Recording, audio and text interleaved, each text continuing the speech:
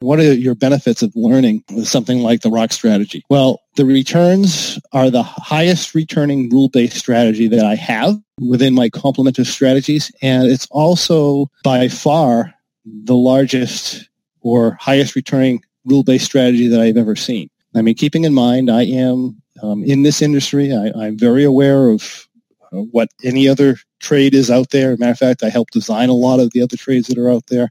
I know what's around. I know how they work. And this by far is just the highest returning strategy over time. It doesn't say it has the highest win rate, but it's got the highest returning over time. The bigger benefit is learning.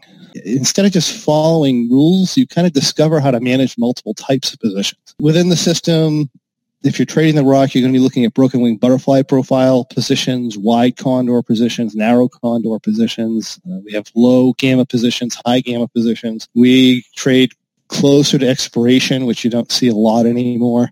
We see a lot of butterflies within the money calls. We sometimes do butterflies without the money calls. Sometimes we scale into positions. It all depends on what our tests are telling us within the marketplace.